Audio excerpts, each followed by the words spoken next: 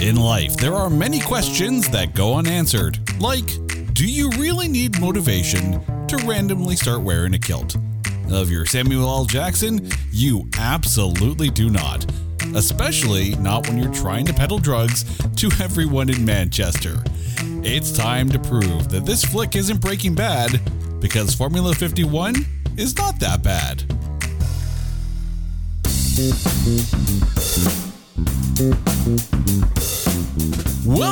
Welcome to this edition of It's Not That Bad, the podcast that looks for A grades in B movies. And once again, back on the show, my wife, Carrie. Carrie, how are you doing today?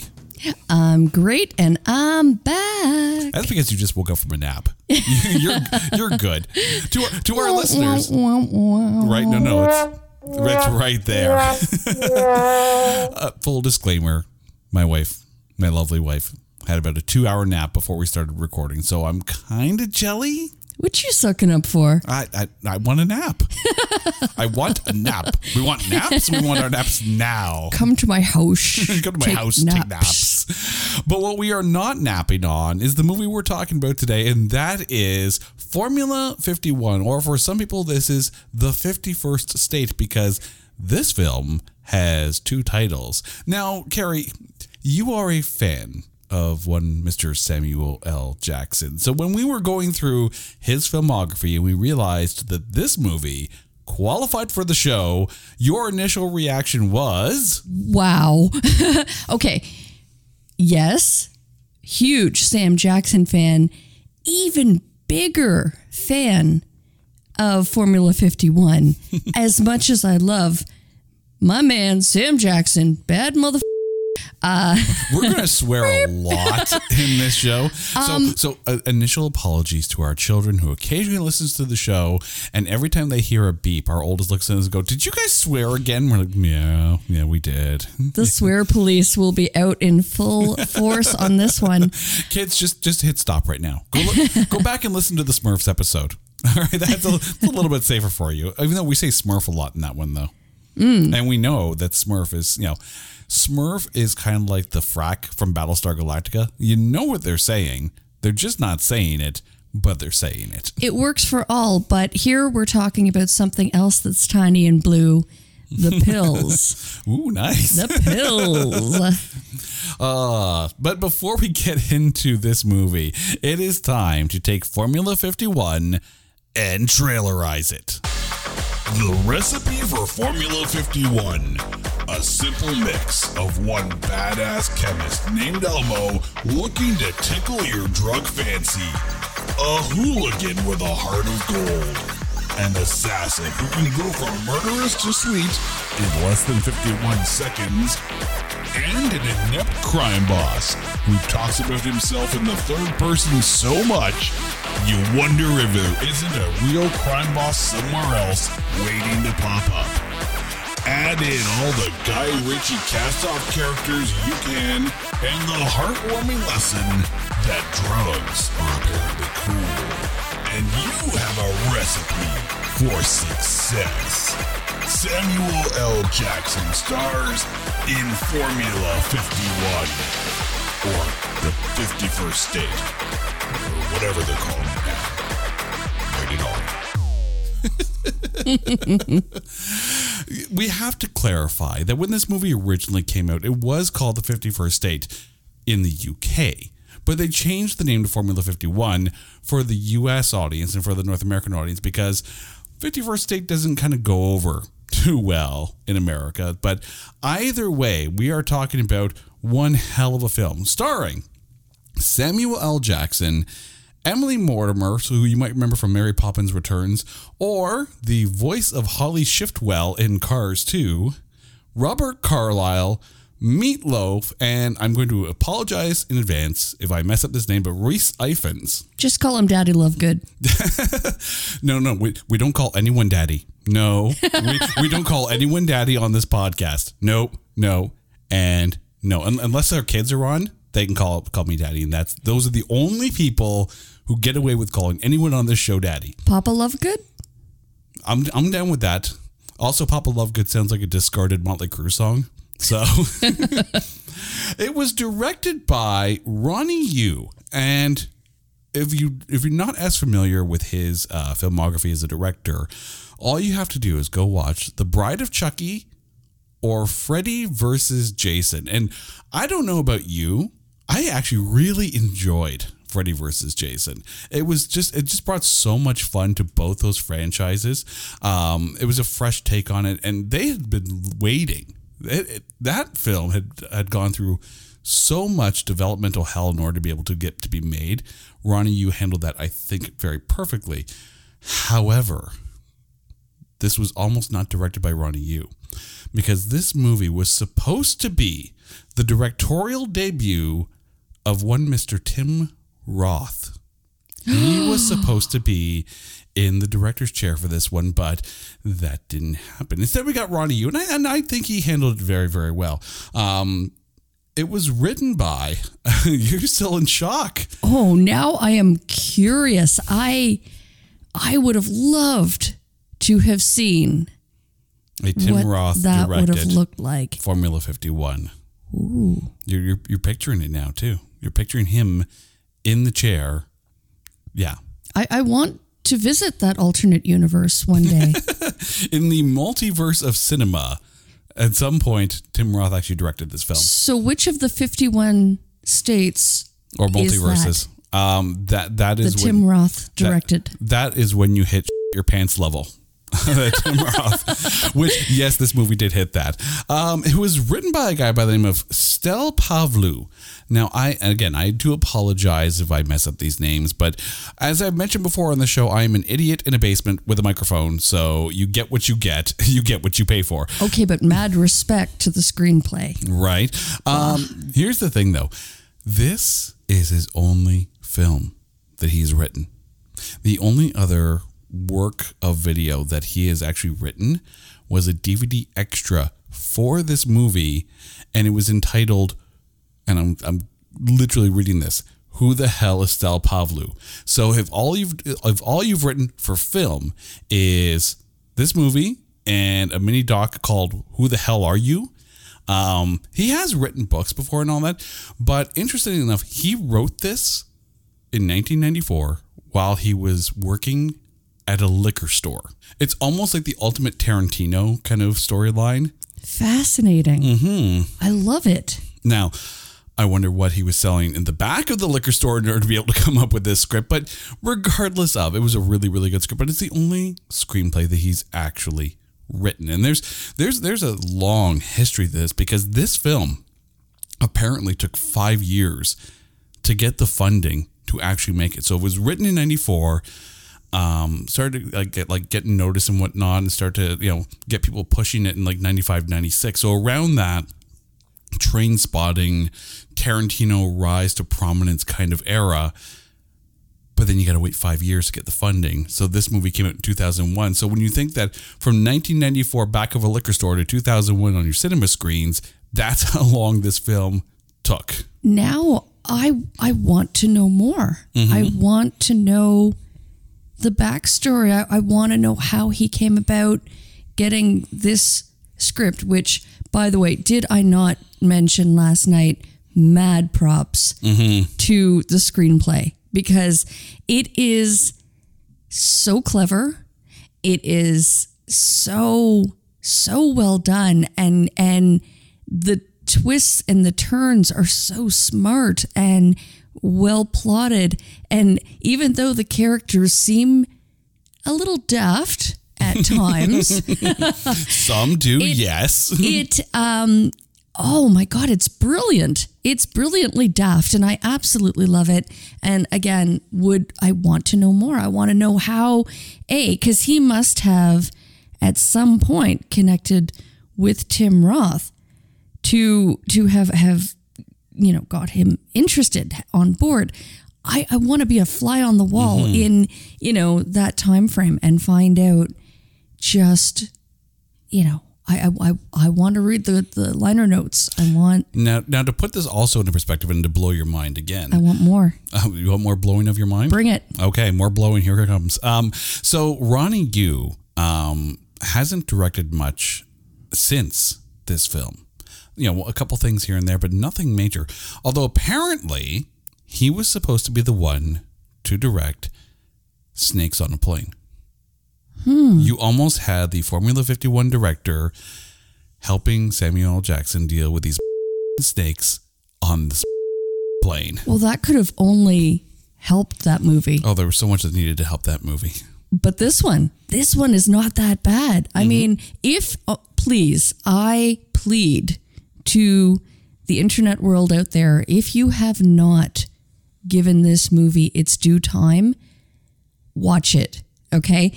Continue listening to this podcast, but then please do yourself a favor, do me a favor, watch this movie. Now, I am going to say, because this film is, as of recording this podcast, 21 years old since the time it was released, not since the time it was written. Sorry, Stella Pavlou, we're not counting those years. 21 years since it's released. We are going to spoil it. So if you are going to watch this film, hit pause, like right now. And come back after you've watched the movie. And welcome back to the show. Hey, hope you enjoyed the film. Now let's talk about the film now that we can spoil it for you. The film who must not be spoiled. Oh my God, it's the Voldemort of films. I'm dropping Harry Potter references. Oh yes, I am. Well, thanks to Rhys Ifans. I know. Right? Mind officially blown on that one. But here's the thing, though. This film did not do that well at the box office. It had a $27 million budget, but it only grossed $12.8 million worldwide. Now, to put that into perspective of everything else that was that was going on at the time. So this was released in theaters October 18th, 2002. So apologies on the 2001, but 2002. So it was released, and it debuted in the North American domestic box office at 12th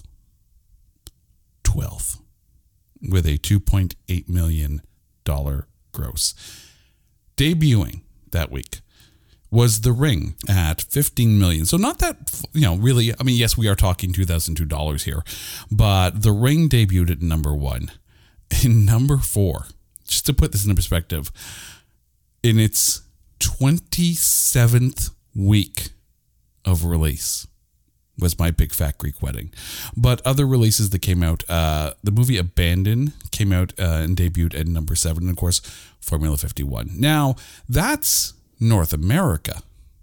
In the UK, very different story. So on opening weekend in the UK, which was December 7th, 2001, so it took a while to get to North America, it debuted at number 2 that week, behind the 4th week of Harry Potter and the Sorcerer's Stone, with a 1.3 million take in the UK. Two very different movies. Very, very different movies.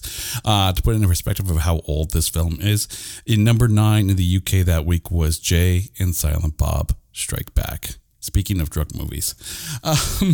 But and you know what? That's what I wanted to say, because as much as I'm sitting here loving this film, and I do, and okay, I admit we have the VHS copy.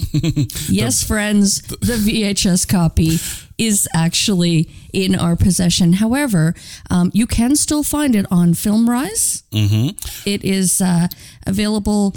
You know what? I think there's a YouTube version of the full movie. There's ways to watch this movie. There are ways to watch this movie. But where I'm going with that is it a theatrical release movie? Is it a take your date to the movie? If you're taking your date to this movie, I guarantee you. Well, okay. Not a cinema flick. Let's put it this way.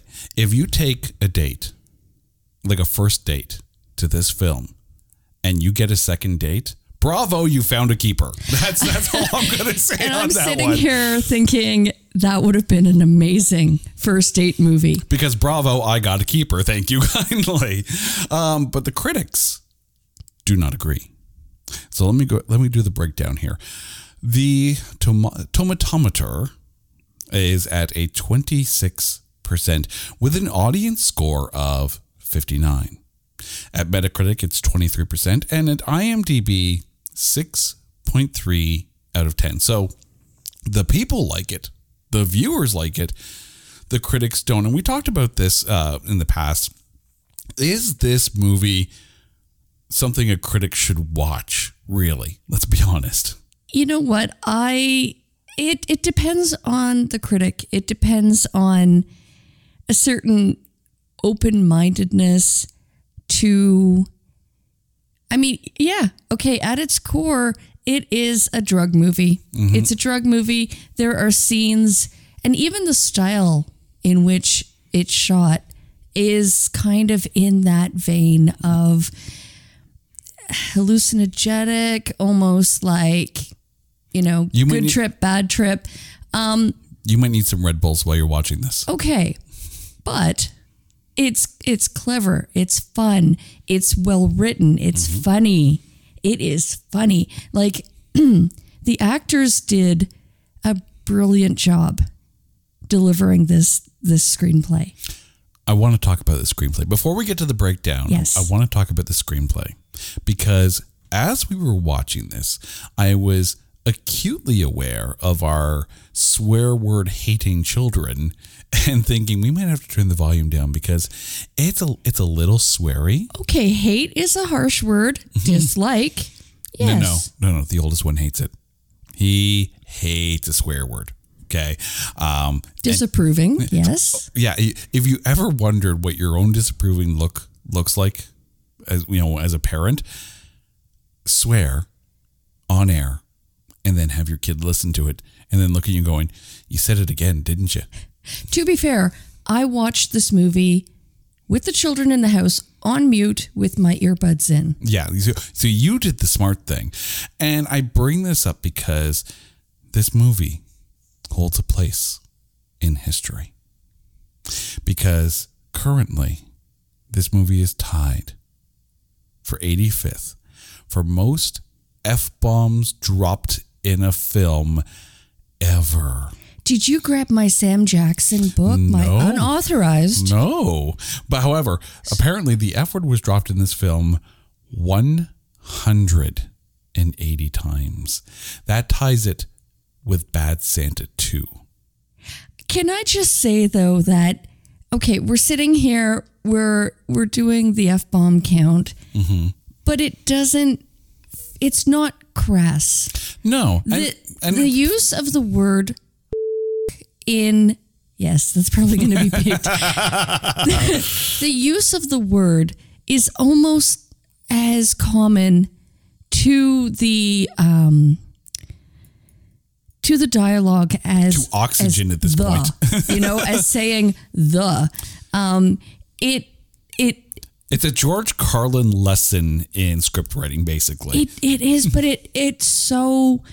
You know what? That wasn't even on my radar. I didn't even feel that it was a much sweary movie. That's because you got trucker mouth there, girl. But I want to put it into perspective, though, because a lot of comparisons are rightfully so made to the movies of Guy Ritchie and Quentin Tarantino, and you can see those influences in this.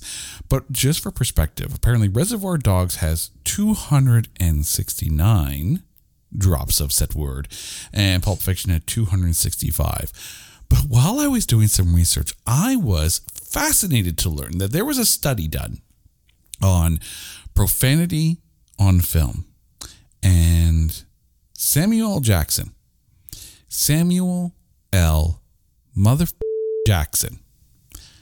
does not hold the record for most F-bombs in a film.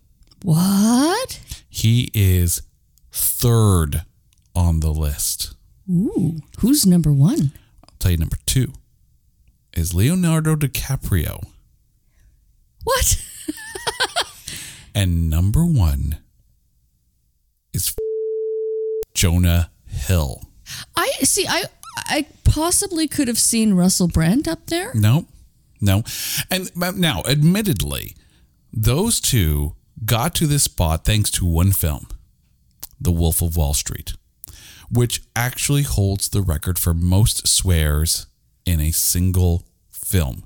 Like, they literally Like, rather than breathe air, they breathe. Like, that is literally what they do. Huh. But funny enough, though, that this study went even further in that Samuel L. Jackson, on a swears per 1,000 words of script, and I would have loved to watch these people like do this study, swears per 1,000 words of dialogue, Samuel L. Jackson sits 8th. Okay, he has clearly done his research, my friends.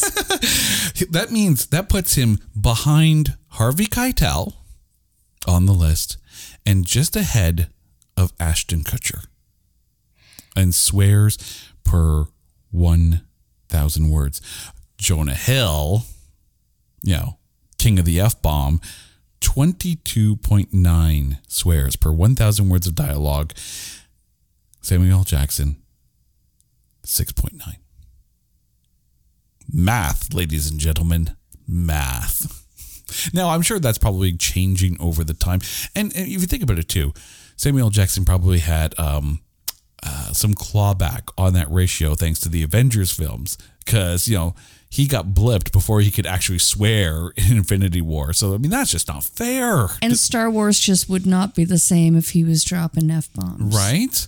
I'm tired of these mother Sith in the mother palace. That's the Star Wars we need. Okay, but he did win on his purple lightsaber. Yes. You were at a whole new level when you get the purple lightsaber. I can hear like Venom in the back of my mind going, "That is a purple one." Hello, Pantheon Podcast listeners. Christian Swain here to tell you more about my experience with Raycon earbuds. Our family now has 3 pairs of Raycon earbuds around the house, and my wife just grabbed a pair of the Headphone Pros to replace some headphones from a company that was double the price.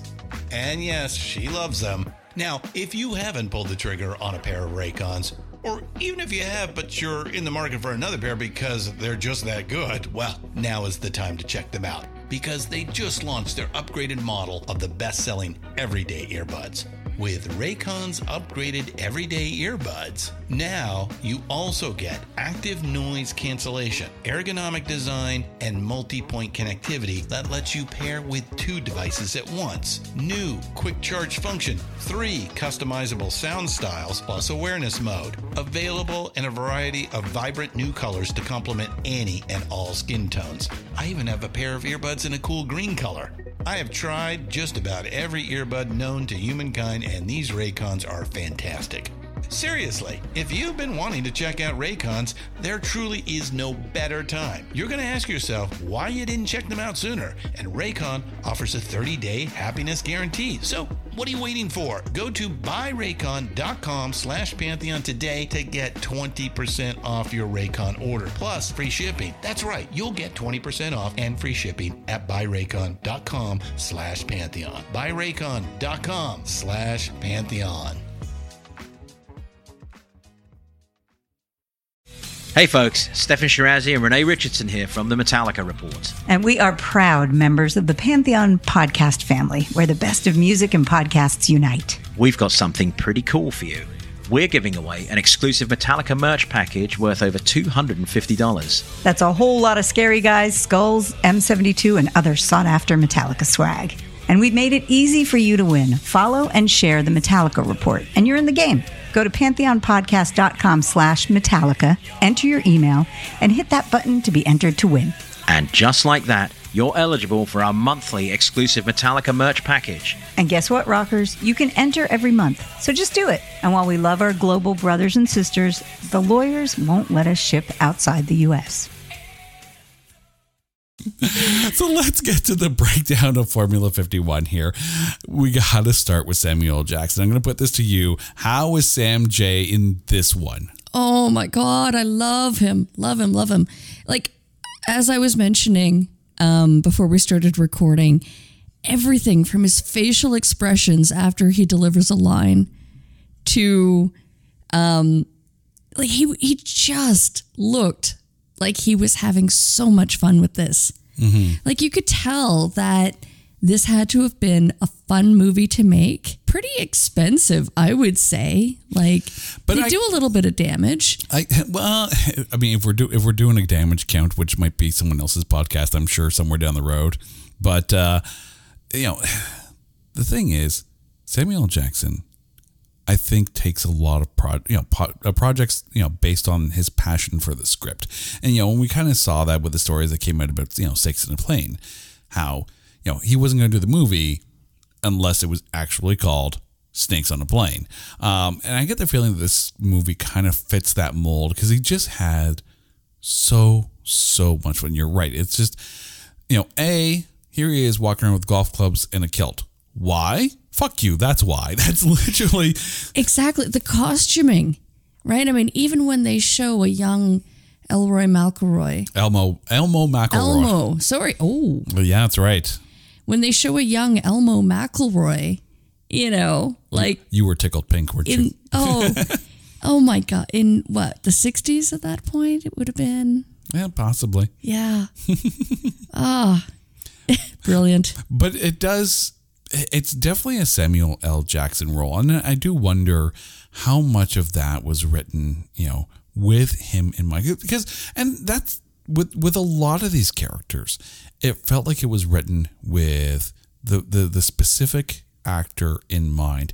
Like, I don't know if anyone else could pull off this role as iconically as Samuel L. Jackson did. And I realize saying icon about a cult classic film that didn't really do well at the box office, and some people didn't even know existed until probably this podcast. But it's one of those things where you put anyone else in a kilt running around trying to sell drugs, it could come off as kitschy or just weird. But for some reason, and the fact that, yes, other people made a thing of it, but he never did until the mid-credit scene.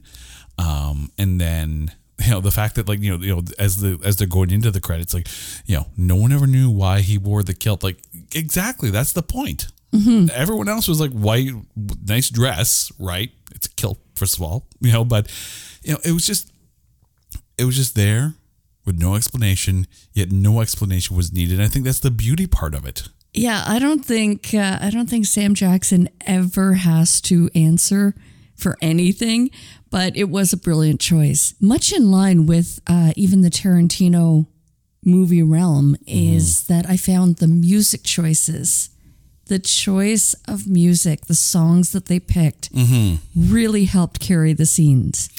They just were so perfect. It was just, and it's not even like the music carried the scene. It was like the scene just melded with the music. I will say, and I was going to save this point for later, but since we're on this topic right now, I will say that the fact that this film, the script was written in '94, and we mentioned that's rise of Tarantino era, beginning of Guy Ritchie, coming to the public notice with his work and all that, and then it took some time to get the financing and get this onto the screens. It felt to me like a 1996 film, but we released in 2001. Did it feel that way to you? Did it feel, like you were, when you watch this film, does it feel like something that should have been in the 90s to you? You know what? I don't know. I didn't have that feeling. I don't feel that it was date stamped at all. Mm-hmm. What I do want to say about this movie, though, is the caliber of the actors. Mm-hmm. I mean, not bad if this is a one-off for the screenwriter and one of the few North American films that Ronnie Yu directed. Right, directorial debut? No, not debut. No, but again, the caliber of the acting in this movie, the lineup of actors that they got on board, everything was just so perfect. And I think time-wise, it might have been a little maybe late. Maybe it missed its mark. Maybe it would have been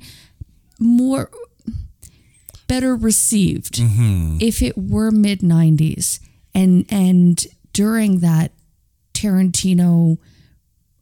Because there were a lot of films around that 96, 97 era that really stood out. I mean, like that is the Train Spotting era. That is the Reservoir Dogs and Pulp Fiction era. That is the the Very Bad Things era. Like that era of films was really dark. Exactly. What was wrong with us in the 90s? Oh yeah, grunge. Right? Yes. I mean, grunge was good, but we were getting into the boy band phase, afterwards. And that's the funny thing too. Like you mentioned the soundtrack, it's a very electronica trip hop kind of soundtrack, which again, to me kind of felt that way around like that 94 to 96, 97 era of CDs that were coming out. So it's definitely a movie of the time that it was written, but I don't know if it was a movie of the time that was released. And I think had it gotten the funding sooner, it might have done better, not just in the critics' eyes, because, if the critics are coming at this saying, well, this movie's 5 years too late, they're already jaded going into it. But it would have gotten more eyes. It definitely felt like a mid to late 90s film as opposed to 2001. But, we're hedging years, even though a lot can change in cinema in a couple of years, like just a tenor of films. It's a really interesting point that it wasn't on my radar and it didn't feel like this movie was time-stamped in any way. But then again, if you look at my movie collection, like it's on VHS. It's on VHS. It's on VHS. That timestamps it already. Yeah. It's 7 movies for 7 days at the Blockbuster. All right. Captain Marvel just crashed through the roof of the Blockbuster. Yeah, I did. I went there. I kind of feel that. Yeah. Yeah. By the way, if you were ever at a Blockbuster Video on a Friday night, we got to get there at 5 o'clock before everyone steals all the good new releases. And I think maybe that's the key, is that this would have definitely been one of my go-to movies for renting. If I needed that 7th, this would be my 7th. I would throw it in every damn This town. would have been your first, and everything else fills out the 7th. Yeah. Like in the Justice League of 7 movies in 7 days, this is the Superman, right? Very Bad Things might be, the Batman. Throw in some other darker kind of, maybe a Reservoir Dogs or a Pulp Fiction is the Wonder Woman. And then maybe someone's weird stand-up comedy special. That's freaking Aquaman. That's your 7 movies for 7 days. Now there's a Twitter thing right there. If you're doing a 7 movie, 7 days, but you're equaling them to the Justice League 7, which movie is your Superman in 7 movies for 7 days at the Blockbuster? Ooh, good question. That is a very good question. I'm gonna put that one on Twitter. I want seriously, think about it. Put yourself in that mid to late 90s, early 2000 era when Blockbuster was the right. You got to pick 7 movies, right, and you kind of rank them by superheroes. First of all, Aquaman is number 7. I'm sorry. Now, I have a question about the rules and regulations. Aquaman a fish. Okay. Now, are these movies of the time released within 95 to 2002, or are they like overall movies I will give you a 2005 cutoff. Anything before 2005 does not qualify. So it's got to be before 2005. Right, because that's pretty much like the death knell of Blockbuster right there. Like 2005, it started to go downhill, right? Because no one went to Blockbuster after 2005, except for like that one down in the States that's still there, if it's still there. Let's get back to the breakdown though. Robert Carlyle, Mr. Felix de Souza. I really enjoyed him in this. This was another one of those situations where the character really felt like it was written based on the actor who actually played the role. How was Robert Carlyle to you? He was absolutely perfect. I loved him. I loved him so much. He was absolutely brilliant. He didn't give a shit Oh my God. You know what? In this role, I could not have seen anyone else play that character. He was pivotal. He had to be there. He was brilliant. And to be able to have a good back and forth with Samuel L. Jackson, like in a movie where those two characters have zero given, in a movie that's giving clearly 180 we counted. I was counting, right? But, he brings that, nothing's going to face him. All he wants to do is go to the Liverpool game. Just get to the game. Just get to the game. Just wants tickets to the game. That's all he cares about. Doesn't matter that, he could be cut in on a $20 million deal. Doesn't matter that, the love of his life just put a bullet in his ass. Doesn't matter, right? That all this crap is going on, that his car is totaled. He's driving a smoke spewing jalopy. He's, watching some American in a kilt, driving golf balls off the garbage scow that they're stuck on because they just, escaped like near death. Like so much going on. I just want to go to the game. I just need tickets to the game. Like, again, it's Liverpool, Manchester United. So, I understand it. I do. I understand. However, right. It's just, he brought so much to that role. And again, I wouldn't be surprised if it was written based on him, because he was in Trainspotting, and Trainspotting was, came out in 1994, if my math is correct. So if you think that came out in 94 and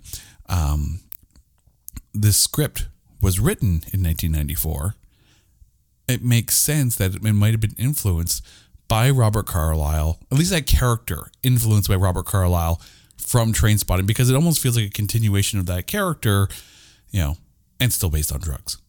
Mm-hmm. I couldn't see any other actor playing that character. And I think what I love about him, about his delivery, is he's just so carefree. I mean, bad happening around him, and he just wants to get to the game, and he's so funny, but unintentionally funny. It's not like, he'll deliver a line and wait for the laugh. No, it's like deliver the line and move on. But just in how he played it was so funny for such a bad guy. A bad guy, good guy. He's, he just wants to go to the game. He just wants to go to the game. Just wants to go watch Liverpool. Yeah. He was definitely tailor-made for that character, or that character was tailor-made for him. But I'm curious, and I want to jump over to Meatloaf in this one, the lizard. Ronnie Yu had called the casting of him inspired. Oh? Yeah. I don't know how I feel about Meatloaf in this. By the way, rest in peace, Meatloaf. But yeah, I love you, man. Yeah, he is a very, very good actor, but there was just something missing, and it's not him. Maybe it's the character. Maybe it's the fact that it was written in a way that, his character talks in the third person through the whole damn movie, right? Like, why? His character has these scars on his face. Why? Like, there's so much that we need to know about the lizard, but it's not there. He's just almost like this, generic problem that's chasing Elmo around.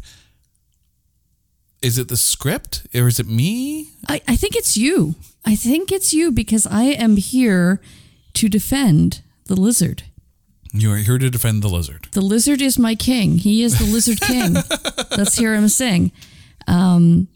He would do anything for love, but not that. No, he would not talk about himself in the third person. That's what that is. Okay, I really, really liked him. I liked that I think everything that you're saying about his delivery, I almost enjoyed more. He did seem to be a bit bumbling, right? For, a hardcore, hitman mafioso, like what he was like. But He was the leader. There was a quirkiness to him, though. There was, right? Like they're trying to steal my Elmo, like, and it kept it light. like I didn't know if he needed to be more crazy because of the way some of the dialogue was written. Maybe some of the dialogue needed to be changed. Like, no, the fact that he Meatloaf is a phenomenal actor, and keep in mind this is 2 years after Fight Club came out, where he gave, arguably a scene-stealing performance in that. He was low-key crazy. He was low-key crazy, and I think that was perfect. The fact that he was addressing himself in the third person, and that was how he spoke, that really made sense to me, to the role. I think it was all necessary, and he delivered it beautifully. Maybe it's because, and here's I think the comparison point, right? If the lizard is a little off the wall, a little crazy, a little maniacal, a little bit of, dangerous, right? He doesn't feel that way in comparison to Rhys Ifans in this, who is way over the top, who is way like Icky is that kind of character that's just so manic and maniacal, and it's almost like I wanted that out of the lizard. No, but you can't have that going up against each other. Okay, here's the thing, right? With the lizard, I think portraying that he's kind of towing down the middle line, right? He can either go crazy and just fly off the wall and kill McElroy, or that turning moment where he's like, no, I want him alive. Even about wiping the slate clean, right? It's like, I think the people around him are genuinely scared because he can fly off so quickly, or I think he has like a genuine. I don't know if those around him find him to be a pushover, and that's why they're following suit, or if they're scared for their life. Like, because he has quite a large, he has a large cartel. He has a large following. Well, had until they got blown up. Well, okay, yeah. Spoilers. Might I moot an idea with you? Moot away. Allow me to moot an idea here. Take Meatloaf and Rhys Ifans in this, and their delivery of these characters. Now, picture it with those roles swapped. And, and Meatloaf is Icky with the delivery that he gave to the lizard, and Rhys Ifans is the lizard with the delivery that he gave to Icky. Nope. No, eh? No. See, again, no. I think just no. Just no. Your idea is moot. The lizard had to be more down the line, right? Because you never know which side he's gonna favor, right? He's either going to go crazy and half-cocked and kill them all, or no, like he may just let you live if if you step out of line and go up against him. I think that was really pivotal. It was really important to Emily Mortimer's character. Emily Mortimer was wonderful in this, but before we get to her, okay, I do need to point this out, and it needs to be said because it's just one of those those fascinating little quinkydinks you find sometimes in movies. So in this movie with Rhys Ifans, Meatloaf plays the lizard. In The Amazing Spider-Man, Rhys Ifans plays Dr. Kirk Connors, who becomes the lizard. That is literally like 1 degree of separation to a Spider-Man villain at that point. So he goes from starring with the lizard to being the lizard. Now let's get to Emily Mortimer. You're like, yeah, okay, that's nice, geek boy. Let's move on to Emily Mortimer. But not the same lizard. No, not the same lizard. It just happens to be, Meatloaf's character is named the lizard, and then Rhys Ifans goes into a movie where his character is the lizard, just an entirely different character. Just same name. No, Meatloaf is not changing into an actual lizard in this. No. He has both his arms. Well, till the end of the movie. Yeah. Yeah. But I'll let you guys all watch that. Watch you the already movie. watched it. You paused the podcast and you came back to us. You already know what happened, right? And if you didn't, go ahead, pause now. And welcome back to the show. I'm so glad you enjoyed the movie. Yeah, we went there again. Emily Mortimer. There was just something so... She really played the duality of this character so well, because she isn't like a cold-blooded killer, yet she is a cold-blooded killer.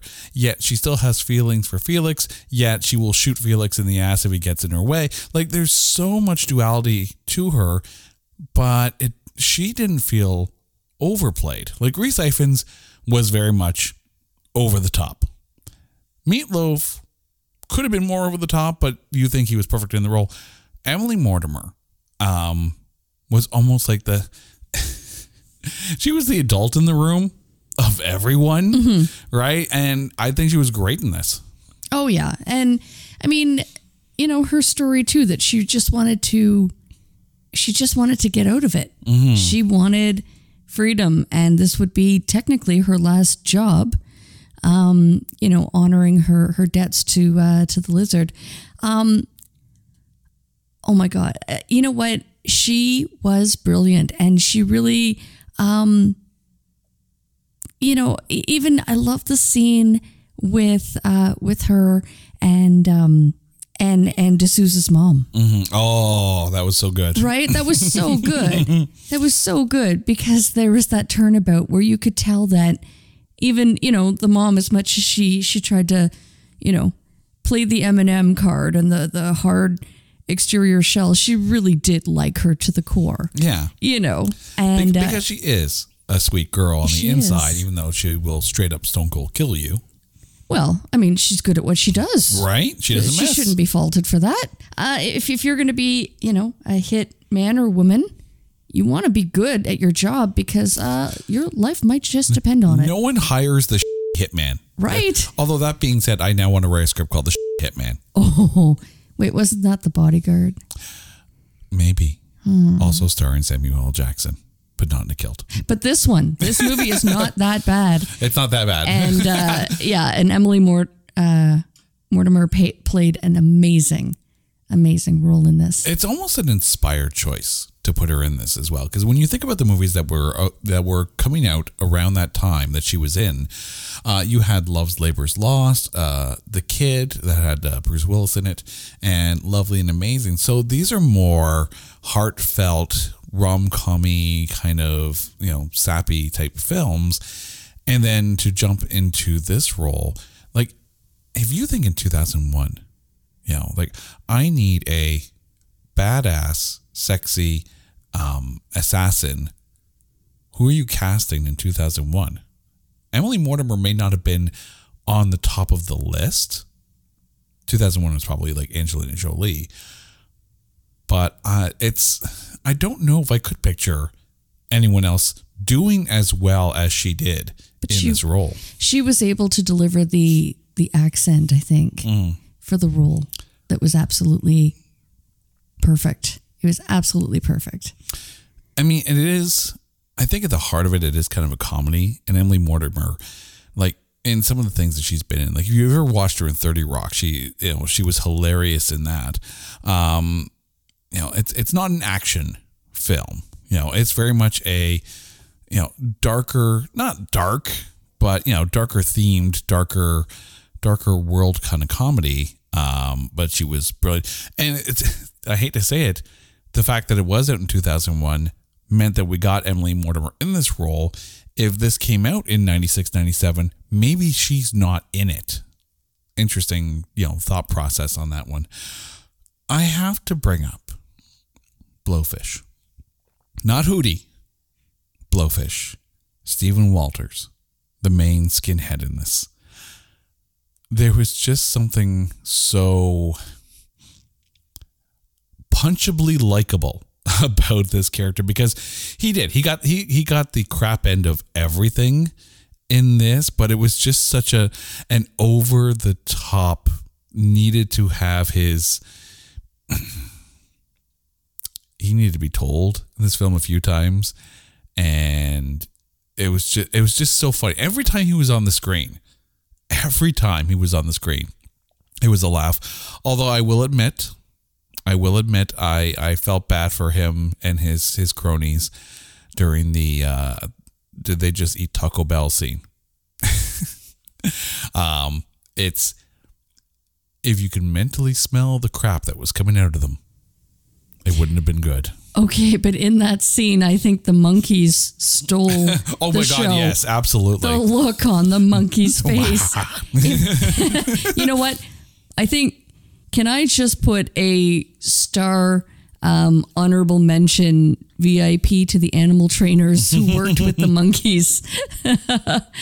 Because it was so good. Let's get to Ronnie Yu on this one here, the director. There were a lot of cuts and speed ramps in this film that really did, again, kind of feel, like a movie of the times, like that kind of reality bites go kind of film. Did that throw you off at all when you were watching this? No, I think style-wise, this movie was perfect with the way it was shot. Those little cutaway scenes really added to, and again, maybe it was, very akin to the time, the Trainspotting vibe. Another movie that popped into my mind was Boondock Saints. And just how it's really the little extras that's thrown in that make the movie, that make the scene. Which, for the record, and we discovered this while we were watching Formula 51, Boondock Saints, judging by the tomatometer, actually qualifies for an episode on this podcast. So we will eventually be bringing the Boondock Saints to this show.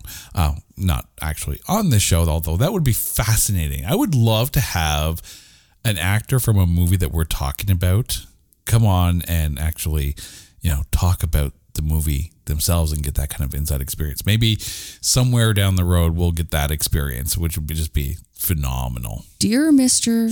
Samuel L. Jackson. Kilt optional. Come on down and, we'll talk Formula 51. And that's one of the things too. Like when you think about these smaller movies, and in the grand scheme of, Samuel L. Jackson's filmography, this is arguably a smaller movie. But these are the movies I think that maybe I'm wrong on this one, but actors seem to have more fun on these smaller passion projects than when dealing with, big budget King Kong level type films, because there's just so many moving pieces attached to a movie like a King Kong or an Avengers. Here, I think you're right. I think it felt like, people, actors and crew and director having fun with the film. Absolutely. I think there's a scene that Robert Carlyle goes into, just a pub. Mm-hmm. He makes a stop by the pub and in Manchester, no less. He a Liverpool fan. Yeah. You know what? It's that kind of genuine fun that I think makes this movie so likable. Which, if you don't understand why a Liverpool fan going into a Manchester United fan, into a factory pub, right? All you have to do is look up the show Football Factories and just see the depth of soccer hooliganism. Like that's a bold move right there. And I think that's probably also too maybe why the film didn't play so well on this side of the Atlantic. Like we saw, it debuted at number 2 in the UK. That makes sense. Here, there's a lot of UK references, and I don't know if that necessarily played out for a North American audience. I mean, we love it, but we also have a little bit of British in our background. I think though script wise, it was funny because Felix was so hating of everything American in everything he said in the dialogue, even before he met up with McElroy. Like, he hated everything that was outside of his neighborhood. Yeah. Yeah. And in the end, though, I have to put it out here, right? Going back to the tomatometer in this one, or even the Metacritic score, like, if someone told you after watching this film that only around 25% of the critics actually liked this film, what would your response be? The critics are wrong yet again. This movie, you know what? Again, is it everyone's cup of tea? No. And I can absolutely respect that. No, them. maybe it is a bit of a niche audience. I don't know. I love this movie so much that I can't possibly, taking aside the fact that I love Tarantino movies, I loved Trainspotting and Full Monty, and I love movies. And you have a copy of Go, which I think also kind of is up there as well as far as comparison pieces go. Boondock Saints. I do love those movies, and that's kind of my jam, right? Maybe I wouldn't be so passionate if I were defending The Lord of the Rings. No disrespect, but this is my jam. So let me go with this. So I can appreciate that not everyone sees and enjoys that style of movie the way I do. I get it. They're wrong. It's cool. But, we'll move on. Live and let live. However, all joking aside, even just to watch this movie, to sit down, put all expectations aside, it has a spot on cast, right? Each one of the actors, there is not a single actor that I'm sitting there like, meh, that could have been recast. That, I think so-and-so could have played it better. No, there's none of that. It's fun.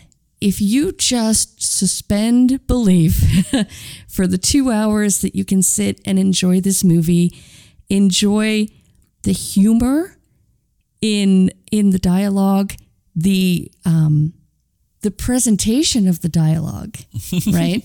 The actors are having fun with their roles. Like, how could you not enjoy it as well and just jump on the ride and enjoy? And, like, is it realistic? Is it plausible? Probably not. I mean, you know what? Just enjoy it for what it is. Take it lightly, because they sure as ain't taking it seriously. And just have fun with it. It's a fun movie. It is time. So, Carrie, who is your MVP of Formula 51? Okay, I have to say that we did not give Rhys Ifans his due credit. And he is, without a doubt, I am so sorry, Mr. Jackson. I have to give full props. My MVP is Icky. He was, oh wow, he was brilliant. He is so great. He's so great in that role. And actually, funny enough, it wasn't until I was flipping through to see what else he's been in and realized he was the loft mate in Notting Hill. And where he came out with the scuba gear, that is the role fit for him, like to be the completely way out there, way off the. So Rhys Ifans is your MVP. He is my MVP. I will admit, I was tossing this one up, and for a bit I was going to say Emily Mortimer,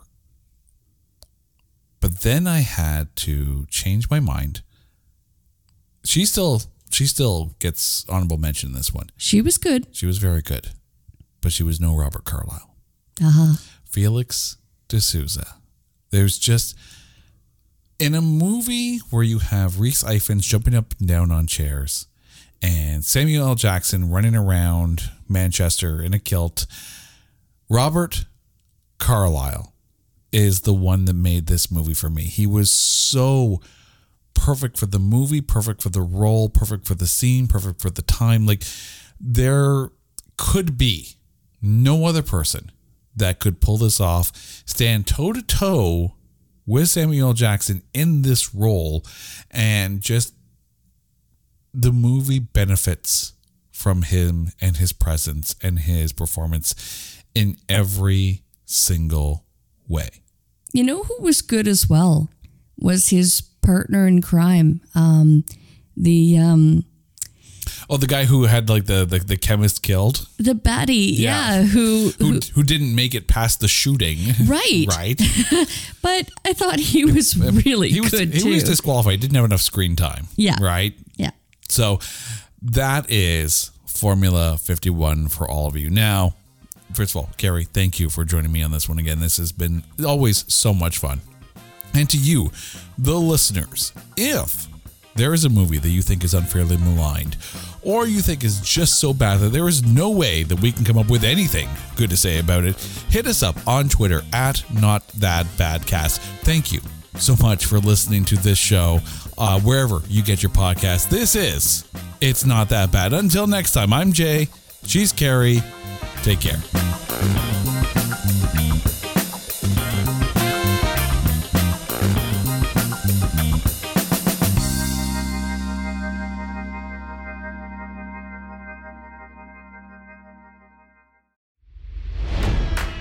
It's NFL draft season, and that means it's time to start thinking about fantasy football.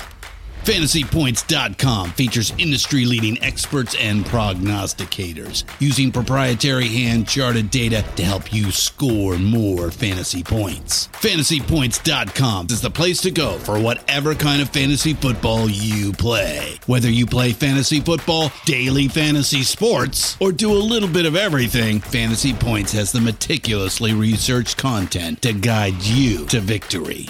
And why wait for the fall? Fantasy Points also covers the new spring football league, the UFL. Join the guru, John Hansen, Scott Barrett, Joe Dolan, and other massive names in the fantasy football universe with an exclusive offer. Use code Pantheon for 15% off any Fantasy Points package, including the all-in package, with access to every article, tool, and data nugget that Fantasy Points has to offer. That's FantasyPoints.com and code Pantheon for 15% off at Fantasy Points. FantasyPoints.com, code Pantheon. Score more fantasy points.